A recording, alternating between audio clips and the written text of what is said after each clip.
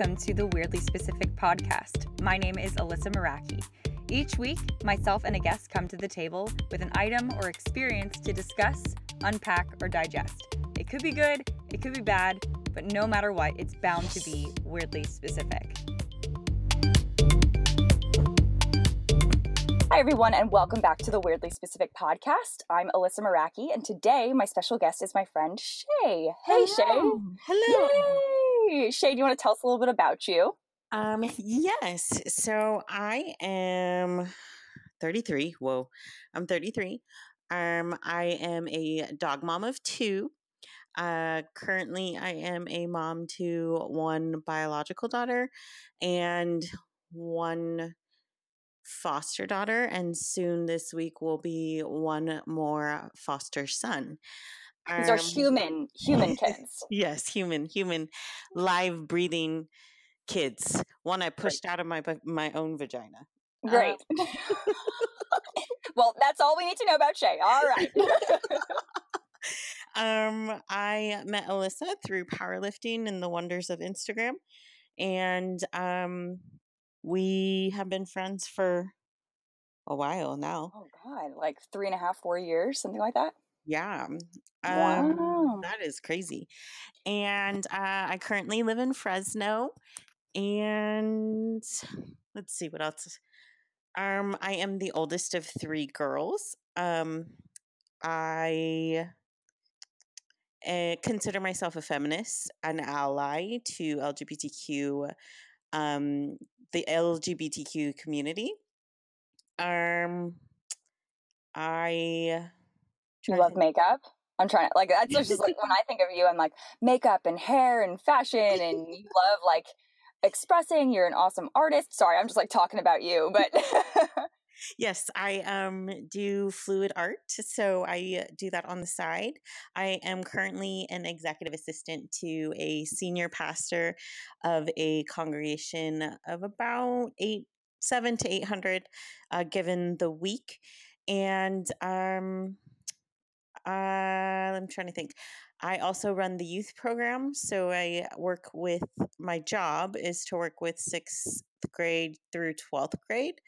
And just helping them find themselves and wherever Jesus fits in that.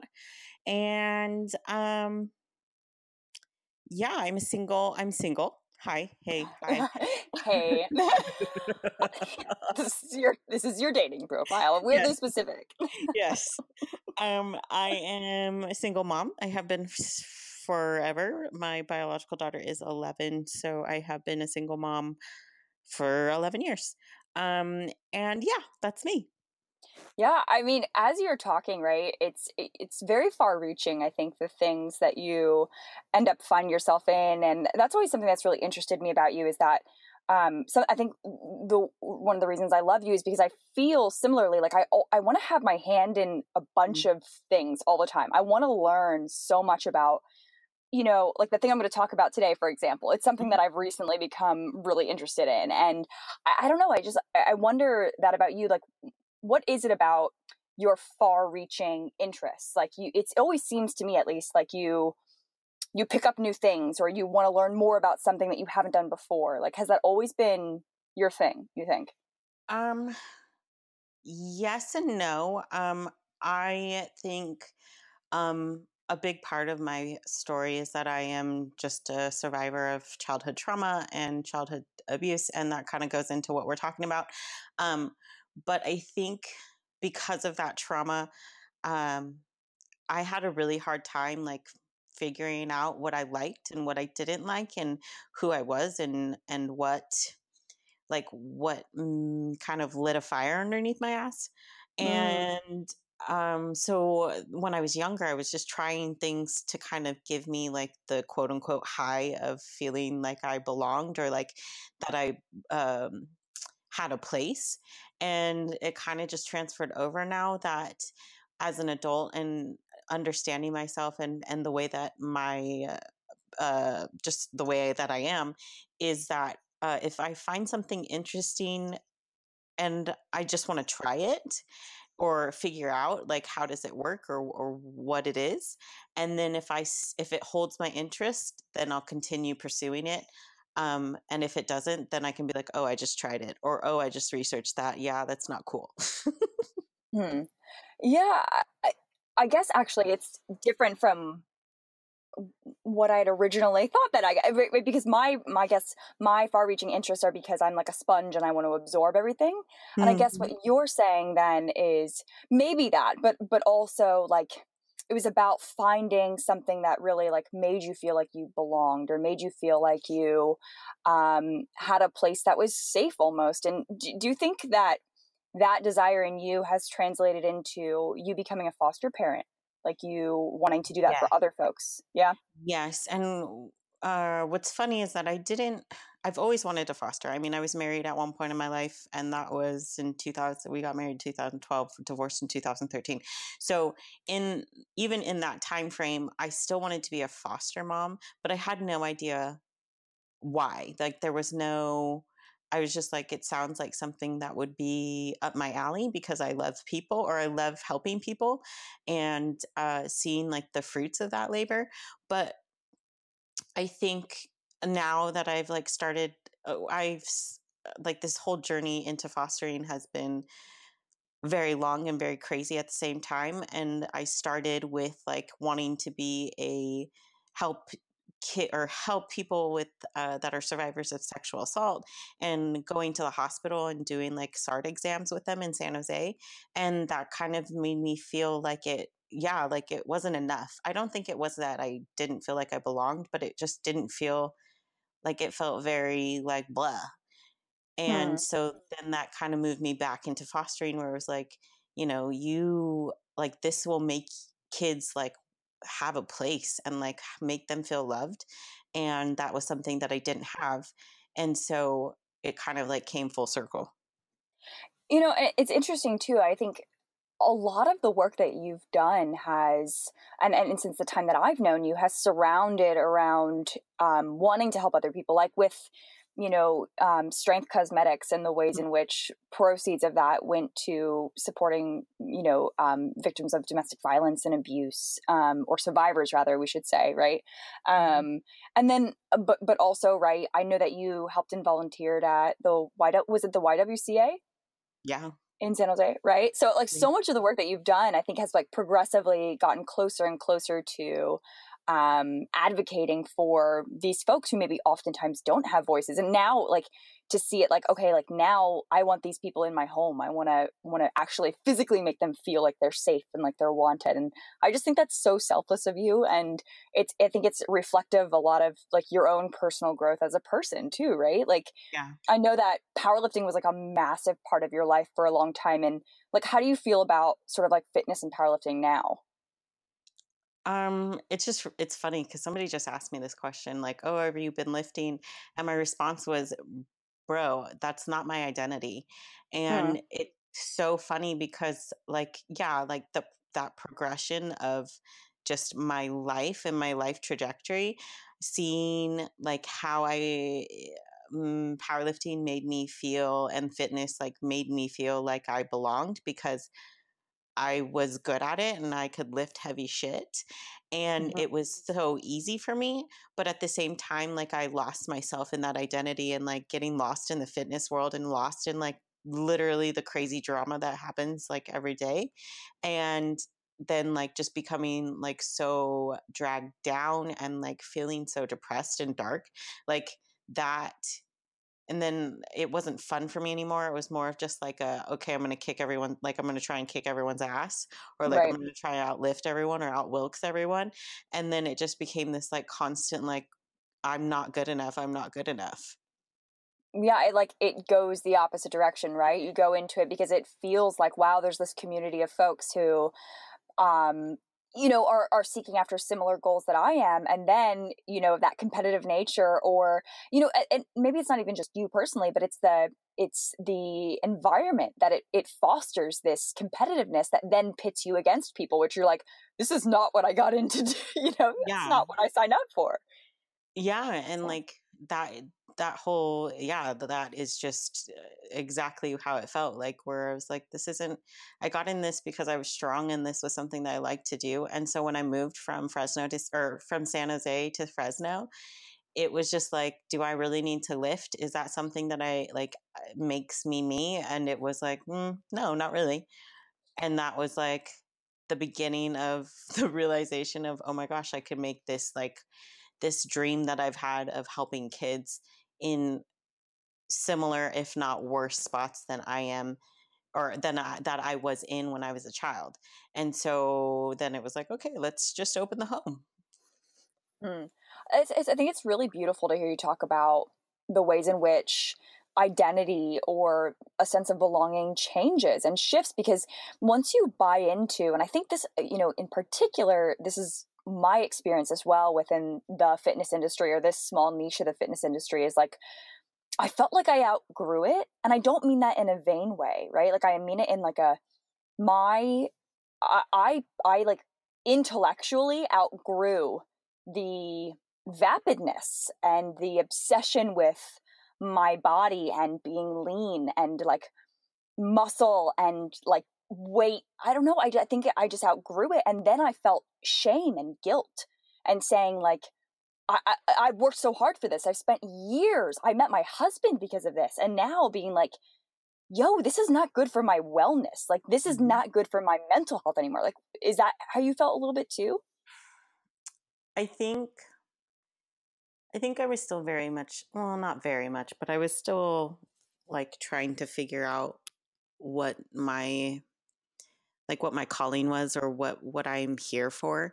And for me, like I felt like lifting was an added stress because I felt like if I was going to lift, I had to do it the same way and had to just keep competing. And it felt like I was just draining myself trying to like it didn't make me happy anymore. And I don't know if that's because of the drama or if that's because I found myself or if that is because I figured out like that's not like I'm not going to bring people to like bettering themselves me myself like through fitness. That's not like I'm never going like and that was something that I had to like come to terms with, that I will Mm. never be like a person that touches so many lives with like my lifting. That's not like my life story is not about me lifting. My life story is about like trauma and overcoming it and then how to like help others. And so it's just like that's not my niche. Like that's not where I'm supposed to be.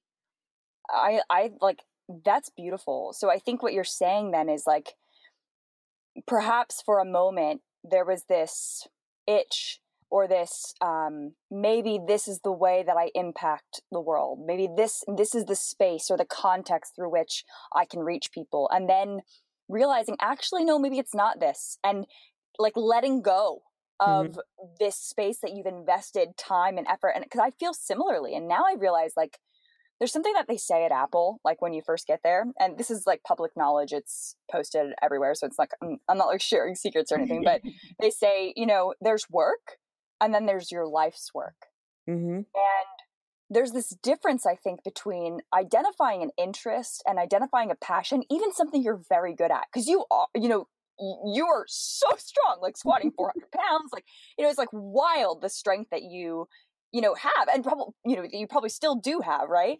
Mm-hmm. But like saying, despite all that, this is not where I belong. And I feel like I had to do something similar, like when I was at San Jose State and I was teaching there, saying like this is my calling. I thought I was going to be a teacher forever, and saying like, maybe it's not. Like maybe education looks different for me. And that's really scary. Like, and you physically moved. You Mm-hmm. left a place that was comfortable and went to, a place that you knew of, like, and that you had been before because of college, but you physically uprooted yourself and your daughter, right, to find Yeah. something else. And do you think it was worthwhile then, despite that painful experience? Oh yeah. Like I have been lately the last like month or two like thinking, wow, like I should have been here sooner. Like the way that my life trajectory, like I have mentioned earlier, the way that my life trajectory from not even before, like not even when I was living in San Jose again, but when I was at Fresno State and like all of those contacts and networking that I had done when I was in college and then left and then came back it's literally like I should have this is literally should have been home like years and years ago. Wow. Wow. But I mean, to be fair, right? You went through probably incredible experiences and learning experiences, and it's probably good to be like with your mom and your sisters, right? Mhm. But now it's time for you to, be you, and now you have this home that you've opened up to other young people, and I'm just so proud of you. I just love you. Oh, thanks. Thanks, Liz. Of course. Okay, so I do want to hear your really specific thing. So, but did you come up like when you were thinking about what you wanted to bring today, did you consider anything else? Um, Or was yeah, this like your immediate thing? well, this was like the first immediate thing, but then there was like, oh, we could talk about like LGBTQ in foster care, or we can talk about like, I don't even know, like background checks and how dumb they are for certain things and how ridiculously long they are for other things like foster care. Or like there was a few things, but this was like the one that I was like, this needs the most like Space and time. yeah, I feel like especially in people like our age from like early to late 20s and early 30s, the topic is very like uh, I don't want to say taboo, but I feel like it is kind of because nobody understands it unless they have been in it or they know somebody that was in it, and like just how crazy the system is. Okay. All right, Shay. So, what is your weirdly specific thing? We're going to talk about foster care. Okay. Dun, dun, So, dun. the only thing I know about foster care is, admittedly, what I've seen on This Is Us. Dang it. Yes. And I love that show, but it is so, it's, I mean, as much as it is very, very real, like feelings that you feel like that I have felt and watching that show, understand, like, yes, that's a great way to portray it to people that who will never be a part of the system. It's still very glamorized and Hollywoodish. Okay. Okay. So, like, what weirdly specific parts? Because I know that foster care is like huge, right? Hmm. But what things do you think like impact you most on a daily basis? I mean, as a foster parent. um, I think the number one thing is that there are people that think that call this my like a business. What? What do you mean? I know Because nothing about this. I know because like you get a stipend right from the state county per kid, but Oh. people say like, oh, your business, like I'm making money off of it. I don't know, like I am not, no.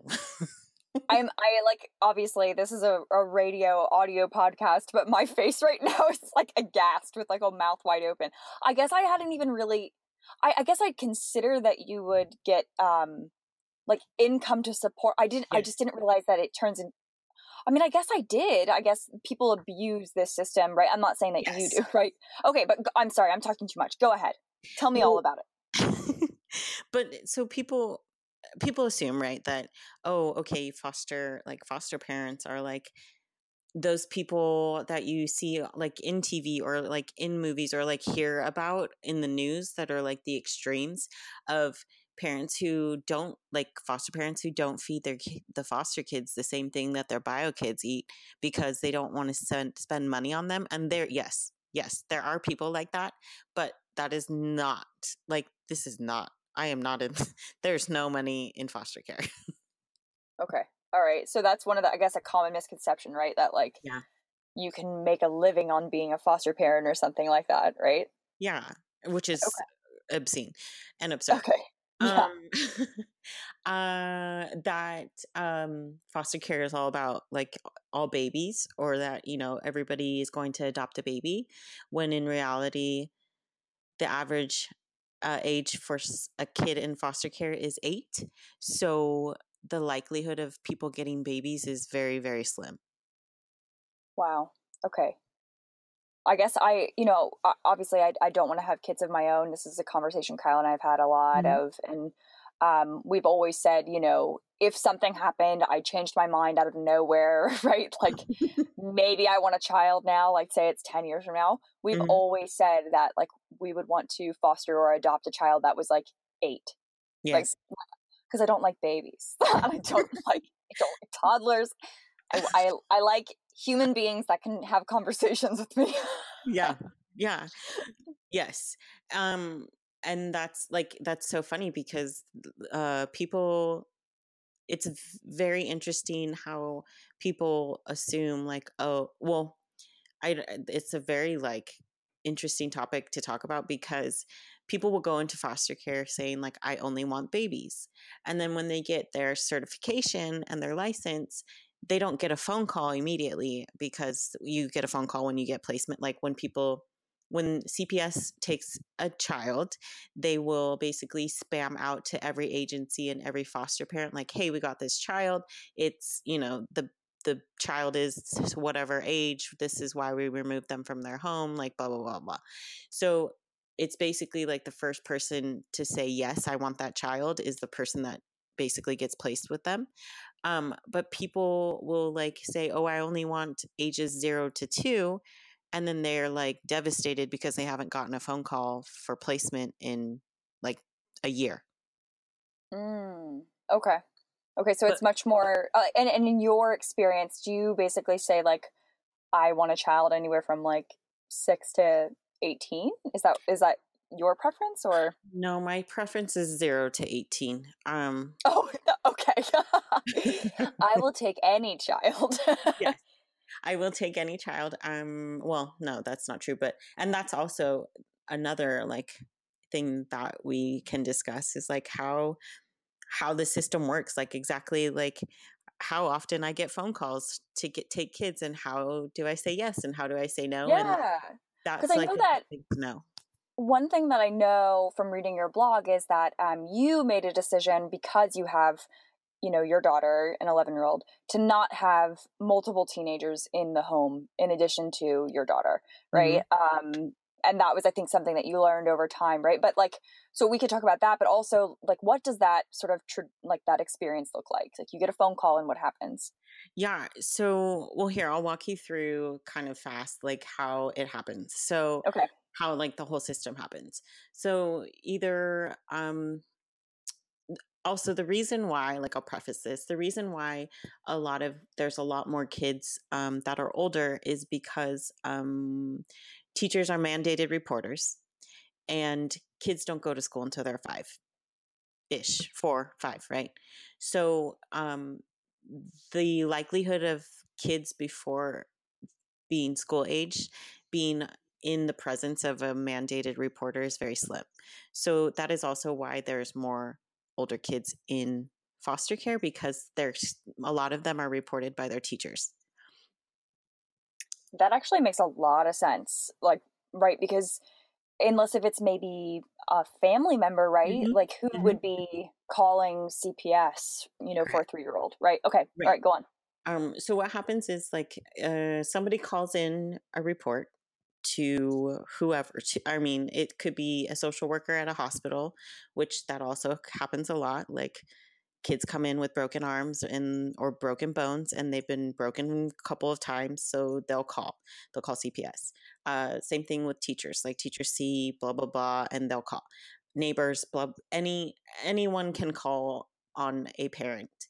And then what happens is CPS intakes that call and they right on the spot decide whether or not it is like urgent and they need to go and remove kid now, or if they can do a small investigation, which usually takes like a day or two, maybe not even that long. Um, and this also goes into why CPS all over is just boggled down because there's so many intake calls, but there's only so many employees. So then they go through the investigation and they decide to remove the kid or kids. They will either go to school or they will go to the home and remove them. And then they take them to the office. And basically, when they get to the office, they do that spam like email, phone call, like phone tree. Hey, I have this kid who can take them. And then you basically get a phone call from either your foster care agency or the county that says, hey, we have this kid, can you take them? And they basically just give a list of like everything that they found in their report and why they took them away. And then you get to decide if that is something that you would want to do, or if you wouldn't. And then you basically say sure, and you kind of wait. It could be like 5 minutes, it could be like 2 hours, for the county to call you and say, hey, we're on our way. And Okay. then once you get that phone call, it's like utter chicken with its head cut off, like running around trying to find everything for that kid.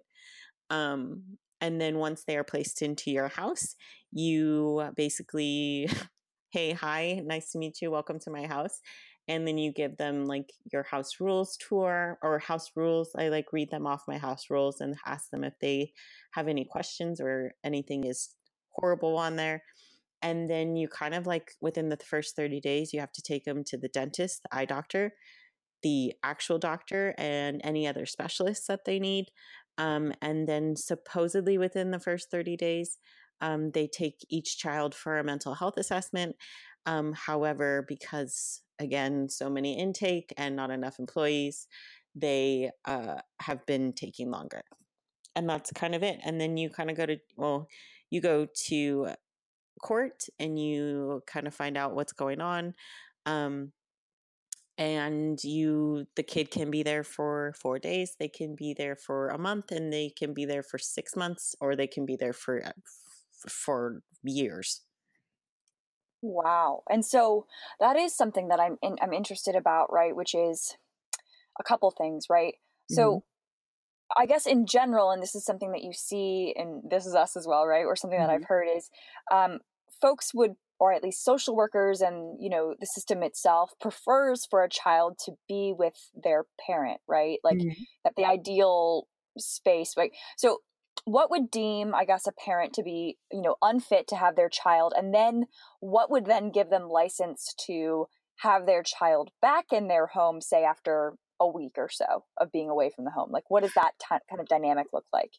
I mean, there's a wide variety of things that a child can be removed from their home from, anywhere from like abuse or allegations. I mean, and a lot of there are allegations, obviously, and sometimes they feel like it is necessary to remove the child, but they also want to do investigation after the child is removed. And then when they find out, like, oh, it was unfounded, or it wasn't as severe, or like it was a spanking instead of a beating, like, then they'll be like, okay, parent is okay, they can take them back.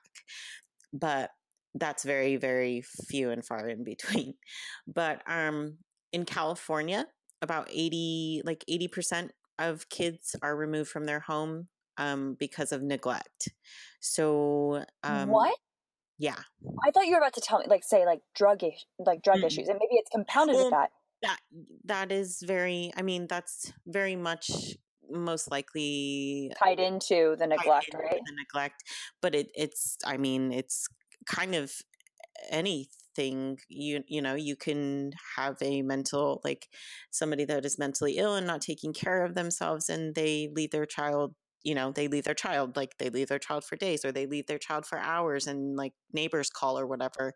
Or parent is a drug addict and like is not, obviously not taking care of themselves, and then also cannot take care of their child, and somebody calls.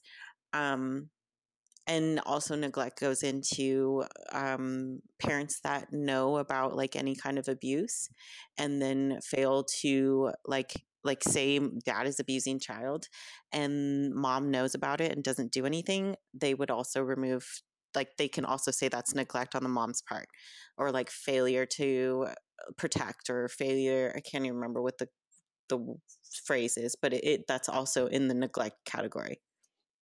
Wow, wow, wow, wow. I mean, this is something that I guess I'd have to have a conversation with Kyle about. And Kyle is like, like fairly open about. He was adopted by his aunt Hmm. and uncle when he was 15. He was taken out of his home. His Hmm. father was in jail or in prison actually. And then his mother and his sister. His sister was, I guess she was 18. She must have been 18. They got into an argument, and they stabbed one another, his mom and Mm-hmm. his sister, and they were both taken away. So Kyle's aunt and uncle came to Fresno. But to Sanger, right? I guess Mm-hmm. is where he was living, and took him Mm-hmm. and said, like, your father's in prison, your mom and your sister are going to prison. They're both alcoholics and drug addicts, and you are not going back. And they Mm-hmm. took him.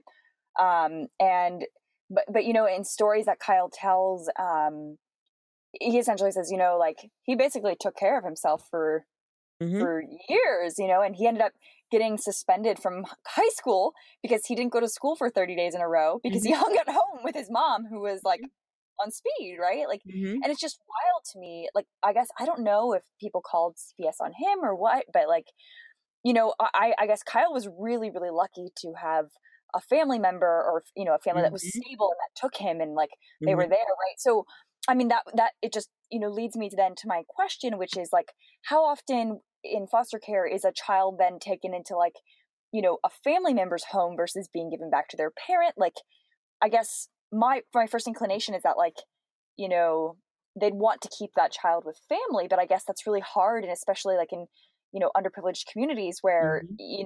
there is no support even within the family. Like, has that happened in your experience where a child maybe doesn't go back to their parent but goes back to like their grandparent or? Yeah, not necessarily. So, given like the divorce rate right now, in general, right?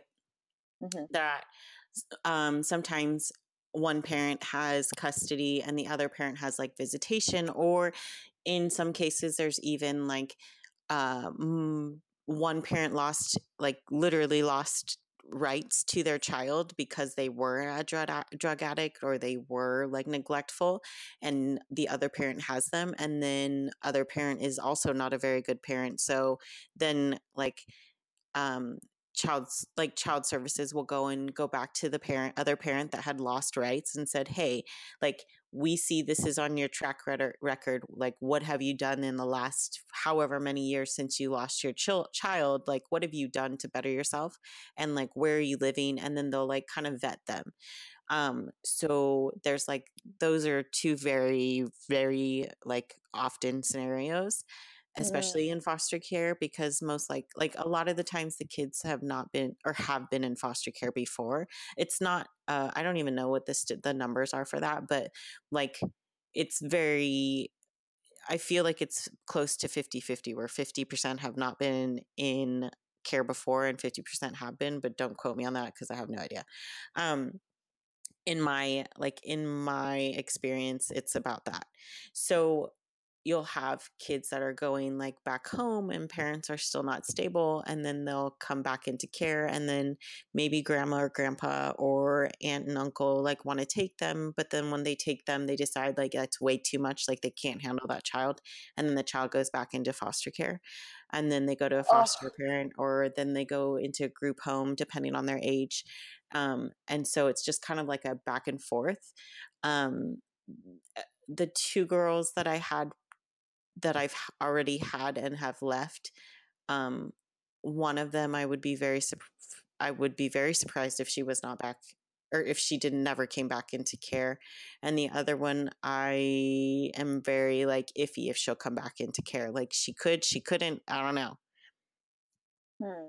Well, I mean, and I guess that leads me then to my next set of questions, right? Which is about like the actual child themselves, right? So Mhm. you see representations of foster care like in This Is Us and like in television, like in, I don't know, Orphan Mhm. Annie. Like, you see representations, right? Mhm. Um, so I mean, what sorts of, I guess, things have you learned about interacting with kids that are new coming to your house? And then also, like, if someone is out there, right, like listening and is thinking, like, hey, maybe I'd want to be a foster parent. Like, what would be like advice you would give them in terms of, here's what it's actually like? Mhm. You have this idea, and like, how cool would this be, right? AKA me. Like, yeah, this might be a cool thing for me to do someday, but like, here's the reality, right? And that might be really good or it might be not as good, right? So I guess the first one is about like, what you have experienced in terms of interacting with kids that come to your home, and the second is like pieces of advice that you could give. Um, oh, wow. Uh, I'm trying I'm to just think hard hitting offhand. questions, I yo. know. Um, I think for me, I mean, because I was coming into this literally the person that I was preaching about earlier about how I wanted a baby or I wanted a toddler or I wanted because I loved Kennedy at those ages. Like I loved her at I loved her at 9 months and I loved her at 2 years and then I loved her at 5. And so I was like, To be ooh, fair, Kennedy is way older than like any other like 11, like when I met Kennedy, she's basically an 18-year-old. To be fair, she's like yeah. once she started talking, that girl has a mouth, like in a good way, right? But okay, anyways, all right, go on, go ahead.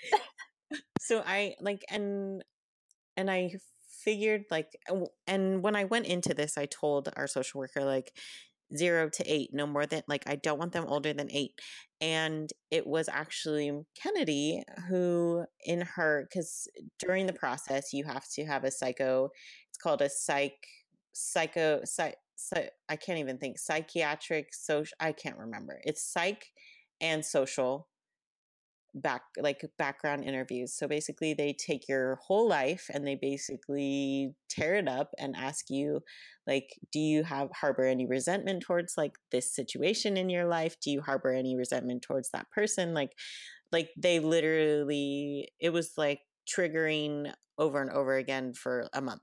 But so they have to sit down with everybody that lives in the house, and that includes anybody over or under 18. So Kennedy was interviewed, and in her interview, she was asked, like, what ages do you think would be great for your house? And she said, any age.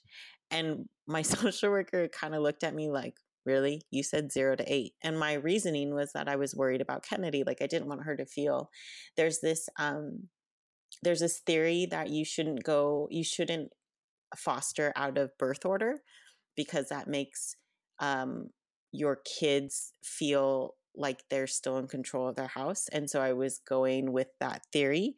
However, that doesn't always apply to everyone. And Kennedy kind of blew it out of the water and was just like, okay, like I'm cool with whoever. And my social worker was like, okay, you were kidding? Or like, what's your deal to me? And I was like, I mean, I guess we'll take teens. Like, I'm scared. But it has been like the most humbling and most eye-opening like situation of bringing teens into my home that I could even possibly imagine. And it's been great because like you hear about like how horrible kids are in foster care or like how they're the ones that are just like the mean ones or the rude ones or like and I have been blessed to not have any of those kinds of kids in my home because I just feel like I feel like that's a misrepresentation of them. Um, Hmm. and maybe it's because I am very trauma informed and I have had so much trauma training and just like research and everything that I understand like how that looks and like what to look for. But they also do trauma training for foster parents. So I'm like I feel like that's sufficient enough, but at the same time, maybe it's just different because I've been in the thick of that for so long that I kind of I just open like I'm just open to everything, and yeah, and it's very interesting because I've had a mix of I mean I've only had girls so far. Right. Yeah. Um, And so, what are their like when they come in, right? Like, what is like the kind of interaction that you have with them? What ways do they act, right? Are they quiet? Are they talkative? Are they excited? Are they? Yeah, I mean, I literally have the spectrum. I had one of my foster daughters was silent, literally silent for days, the first couple of days. Wow. Because that's just the way that she coped. I think the first 2 days that I had her here, she maybe said a couple of words. I don't even think she never spoke the first 2 days. However, she was the sweetest. Like people would come up because of where I work. I work at a church, and the church I am all over the place at church because that's literally my That's just job. you, but it's also you. You're a Yes. very outgoing, gregarious person. Yes. And so I was very worried when I brought her to church because I was like, great, like, people know that I'm a foster parent, so and they knew how I had gotten my license, so it's going to be very obvious that she's my foster child, and I was very worried about it. And she didn't speak to them, but she shook their hands and smiled, and like, and it was just so crazy to me that she still refused to speak because she was so in so much shock, but also that she was still so polite and so like well behaved that it was just like, okay, that's interesting. Yeah. um okay. And then I had another girl who came into my home, and she didn't like a quiet moment. Like anytime there was a little itty bitty tiny like tin hinge of like any kind of silence, she would start talking about whatever. And like for me, that was like something that I had to adjust to, because I was like, oh my gosh, I cannot even think. And but it was just because of whatever her trauma was at that, like when she was younger, it was obviously tied to silence, and so she felt like she couldn't leave it silent, otherwise she would start freaking out. And then I had another girl who has come into my home, and she is just like, it's like she fits here, like this is where she's supposed to be. And so it's so funny, like just the ebb and flow of like how their personalities are, and like how they have fit in so well in my home. Because even the silent one, after she came out of her shell a little bit, we sat and talked for 3 hours and like had the best conversation and just like talked about her life. And so it was just like this crazy roller coaster. And then like 2 days later, after that 3 hour conversation, she went home. Wow. Wow. So then, obviously you've gone through like such a spectrum of experience. I know obviously you've got to do a lot of self-care to, Hmm. give yourself the space and time to process and to absorb, what you're going through, because this is not without, emotional investment as well. So I guess like that's my second question, right? Like what advice would you give to people? Like especially in regards to attachment and to trying to fix these kids, right? Like I guess maybe that's a natural tendency for someone who like wants to love on people, right? So I guess what advice would you give to people if in terms of attachment and those interactions? Um, I will also say, I want to say before like talking about kids coming into your home, you also like, you'll hear everyone's story. Like, so anytime you get a call for a placement, you literally hear their story. So for me, that was something that I had to stop and basically having vicarious trauma because of all of the stories that I was hearing, and how much my like heart and soul hurt for them, that it was very interesting. Like once I figured out like, I need to like chill, I need to chill on these stories because it was causing me to just like be so down and like hating the world. Like these are the people that live or like in my community around me, and these are like the kids that are in my like area, like my surrounding area, maybe not even like 10 miles radius. So for me, like that was something that I had to like, I guess, meditate more and like reflect more on like how these kids, I can't save everyone, or I can't help everyone, because that's not like, the system was not designed for that. That's the system was designed kind of for kids to just be in a temporary home, to just go back to their original home. Like you're not going to be able to save everyone. And I think that was probably the best advice that I was given later, after I had taken two teen girls in and at the same time, and somebody was like, you need to chill. Yeah. You can't say yes to everyone. I was like, I haven't said yes to everyone. And they're like, okay, yes, but you've said yes when you felt like you shouldn't. Okay. Okay. So it's about like recognizing like even if you don't want to, sometimes you have to say no because it's what's best for your household, it's what's best for Mhm, your bio kid, it's what's best for your own wellness, right? As a mhm. foster parent. Yeah, and it's hard. Like it's hard if you're in I think if you're in foster care for the correct reasons, then it's hard for you to say no, because you see, like, you hear their story and you hear I like the extremes that I have heard about how kids are being treated. Uh, Literally, like today, I was in church and it was like it was a long day. Every Sunday is a long day, but I love it.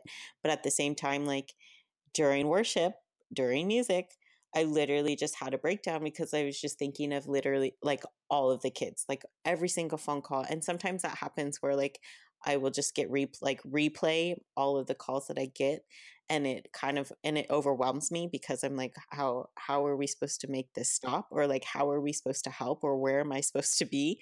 I felt like I am not, like I'm only one person. I can't do everything all at once, and you have to accept that. Like that is something that is going to be very hard for somebody to accept if they go into this for the right reasons, but you have to, like, otherwise you will literally just be bawling your eyes out all day every day.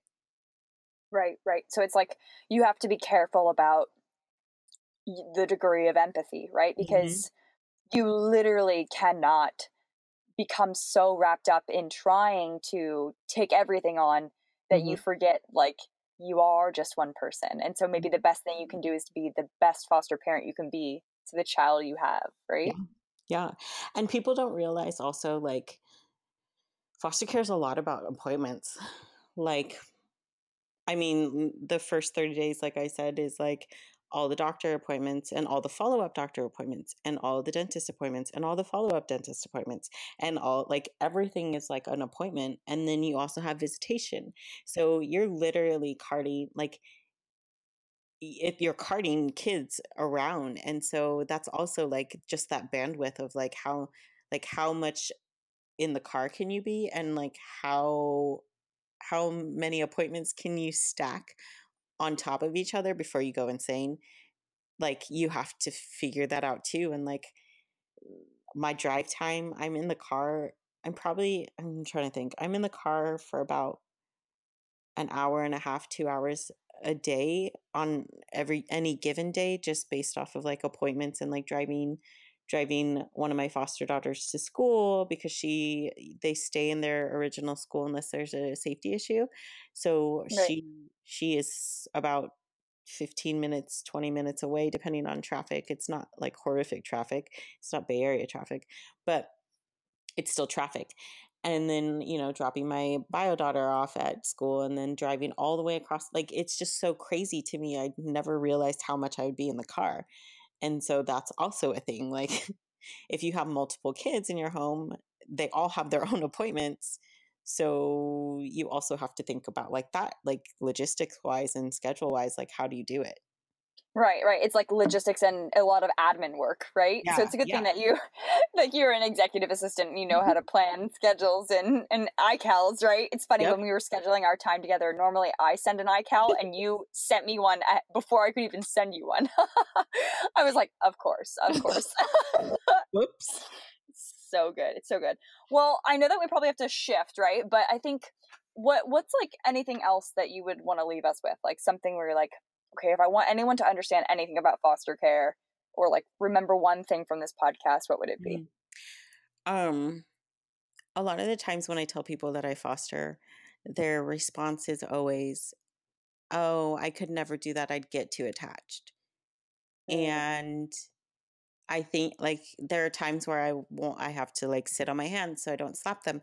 But at the same time, like coming from the other angle, like these kids have been shown that they have been told that they're worthless, and they have been shown like the extreme of what love shouldn't be, and they have been like left, some literally left in gutters, others like just thrown away. And if they're in your home for a short amount of time, really your attachment, like you and your attachment issues should not be in comparison to how much they need any kind of attachment and any kind of love and genuine attachment. And how like you worrying about your feelings is not like in the bigger picture of things, like that is not a big thing. Like they deserve so much, like if I could just buy literally all the Toys R Us's and give it to Right. them and make them happy, like just for like that one little like glimmer of moment of time, like that is way like fuck your attachment issues. Wow. Wow. I love that so much. Like that in the end, you know, that kind of mentality is the exact person who, like needs to examine selflessness versus selfishness, right? Like it's like Mhm. I would get too attached. It's like, okay, but like think about what the child needs, right? Because if you are getting into fostering for the right reasons, it's about that child and not about you. Mhm. Even though, like, not to say that you shouldn't be taking care of yourself, right? But Right. I just think that's beautiful. Like, thank you, for the work that you do and the emotional labor that it must be in trying to unpack, your own thoughts Mm. and feelings alongside that. And, and also thanks to Kennedy. I know that we didn't get a chance to talk about her and her experiences. I'm sure it would be a whole other podcast, Oh maybe on yeah. our, we'll bring you back, in a couple of months and you can talk about, you're like, I stopped altogether. I hate it. And I'm just, I hope not. that's awesome. That's awesome. Okay. Well, in the last few minutes that we have, shall I tell you about my weirdly specific thing? Yes, yes, yes, yes, yes. Okay. All right. So this is a good thing that I brought this week. And it's something that I've recently gotten like really interested in and like for no reason. I have like no desire to go out and do this or whatever. And I think it started a few months ago when I watched a sort of like a British reality show. So you're familiar with the Great British Bake Off, right? Yes, but I've literally only watched maybe like 2 minutes of it. Okay, okay. So, well, Great British Bake Off is like a really wholesome reality show about cooking. But there's another show, and it's called The Great Pottery Throwdown. Oh my god, my mom needs to And be on this. and it is identical to Great British Bake Off, just with like different hosts and stuff, but like the same thing, but with pottery. My And mom there's needs to be on people this show. and ceramics. I should say ceramics, which is like the Okay, yeah. all-encompassing term. Just so you know. So you like here's some vocab for you. Like pottery is with like clay, With but just clay, ceramics can yeah. be bigger than that, right? Yeah, yeah. Mhm. Okay. So my weirdly specific thing is the mesmerizing spin of a potter's wheel. Dude. Dude, can I tell you? Oh my god. So, Yes. okay, so my mom has been a potter. What do I've been calling her a pottist, and she's like, that's, that's A not the name. potter. Yeah, She's a potter. potter. She's a potter.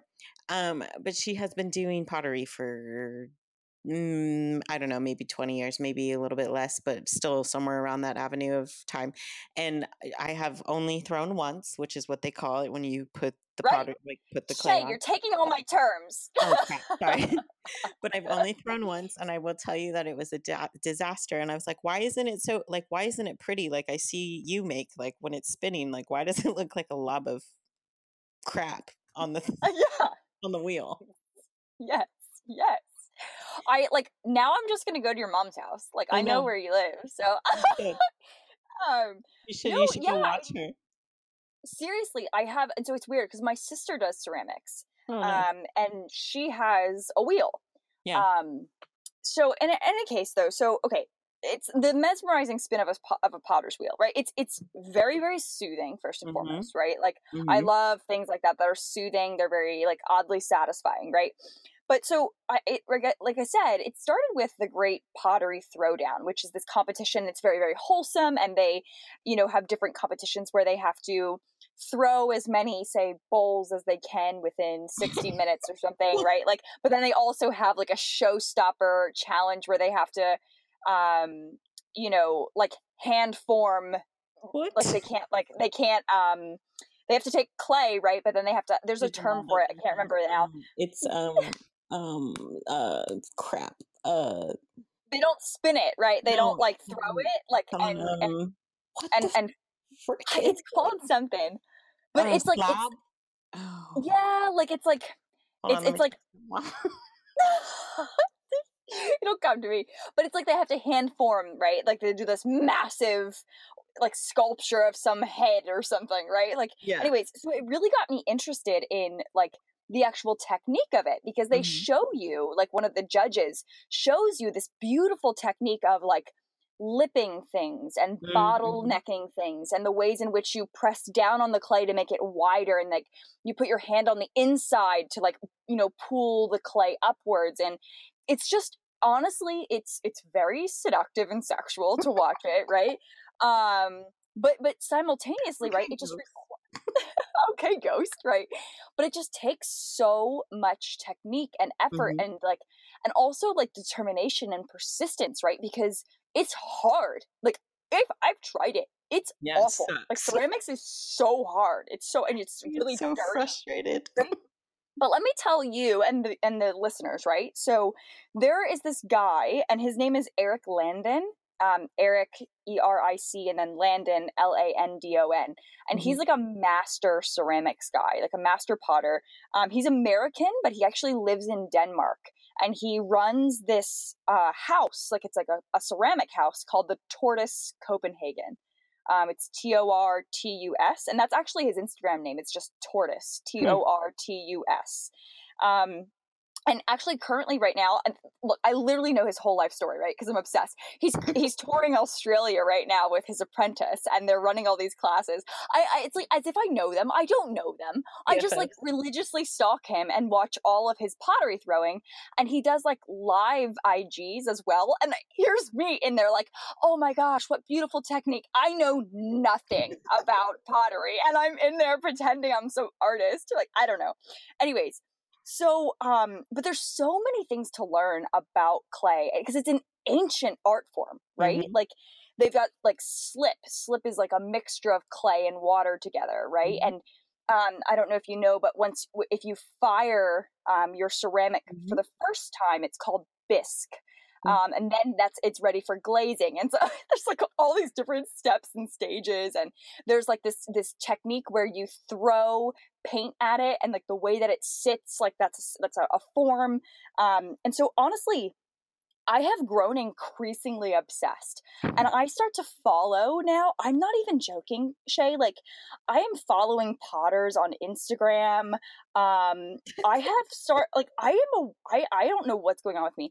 I am obsessed now with this Japanese ceramics artist, and his name is Jun Kaneko. It's Jun and then Kaneko, which is Kaneko, I think it is. Anyways, he's American, like he lives in America, he lives in Nebraska or something, and he's currently showing at some Ohio Museum of Art or whatever. But his stuff is unbelievable, and I swear I know nothing about pottery, and here I am, like, yes, what beautiful artwork, like liking all this stuff on Instagram. I have this like secret life. I haven't even told Kyle this. He doesn't even know this. This is the first time saying this out loud, and I don't know what it You're a is. Like, pottery closet freak.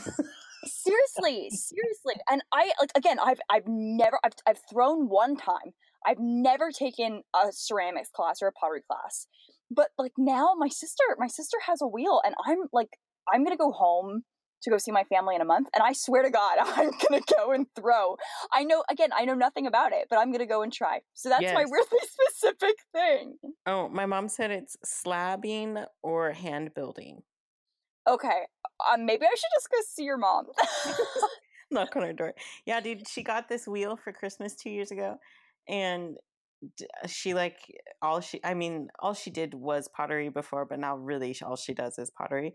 And she like got a job. She's been at this job for like a year or two now, where her job is to make pottery. So it's just so funny. Like, dude, pottery is so cool. And like when it's spinning on the wheel and they take like something and they like indent in it while it's moving, that is like the craziest Yes, thing to me. I'm like, dude, how did they do that? And I'll always call my mom and be like, Mom, Mom, how do you do that? Lillian. Yes. So tell Lillian I'm coming to see her, and she's going to give me an introductory pottery class so that I can actually feel like I know a little something. It's just beautiful. Again, it's something I know nothing about, and I literally want to sponge it up. sponge it up like how they use sponges. Oh my gosh. And it's weird too because there's this cleanser, this skin cleanser from this brand called Sunday Riley, and it's called Ceramic Slip. And I literally bought Oh it my gosh. simply because it had pottery terms. Oh, I should have never bought it because like it made my face break out and like. yeah. Anyways, so there's my thing. But yeah, so this has been a very interesting conversation. You had a very serious like. Yeah. I guess mine fits in, right? Because we're talking about like molding and shaping people, and Oh, there we go. Tie it in. trying to find the symbolism. Right, here we go. All right, Shay. So if folks want to find out more about you, they want to be friends with you, they want to learn more about, fostering, like where can they find you? I know that you write a blog. I know you've got your Instagram. Yes. So I have a blog. It's called For Whatever Season. Um, it's really a WordPress blog, so all you really have to do is just search word. We'll put like, it into the description. We'll put it into the description. We'll put the link. Yes. And I also update if you want like real time like updates from me, a lot of the times like in my stories on Instagram, which is shay.baby. I will usually put stuff in there, and a lot of the times when I get new kids in, I will post about it. And everything is kind of just there, kind of just to see like what a day in my life is, I guess. Yeah, and you can see pictures of puppies as well, with big old ears. Oh my gosh, yeah, and a big old scar. Oh my god. Well, thank you so much for talking to me. This is such a good conversation. I really appreciate you. And folks, if you want to learn more about Shay, you can go and check out the links that are in the description. And until next time, we'll talk to you later. Bye.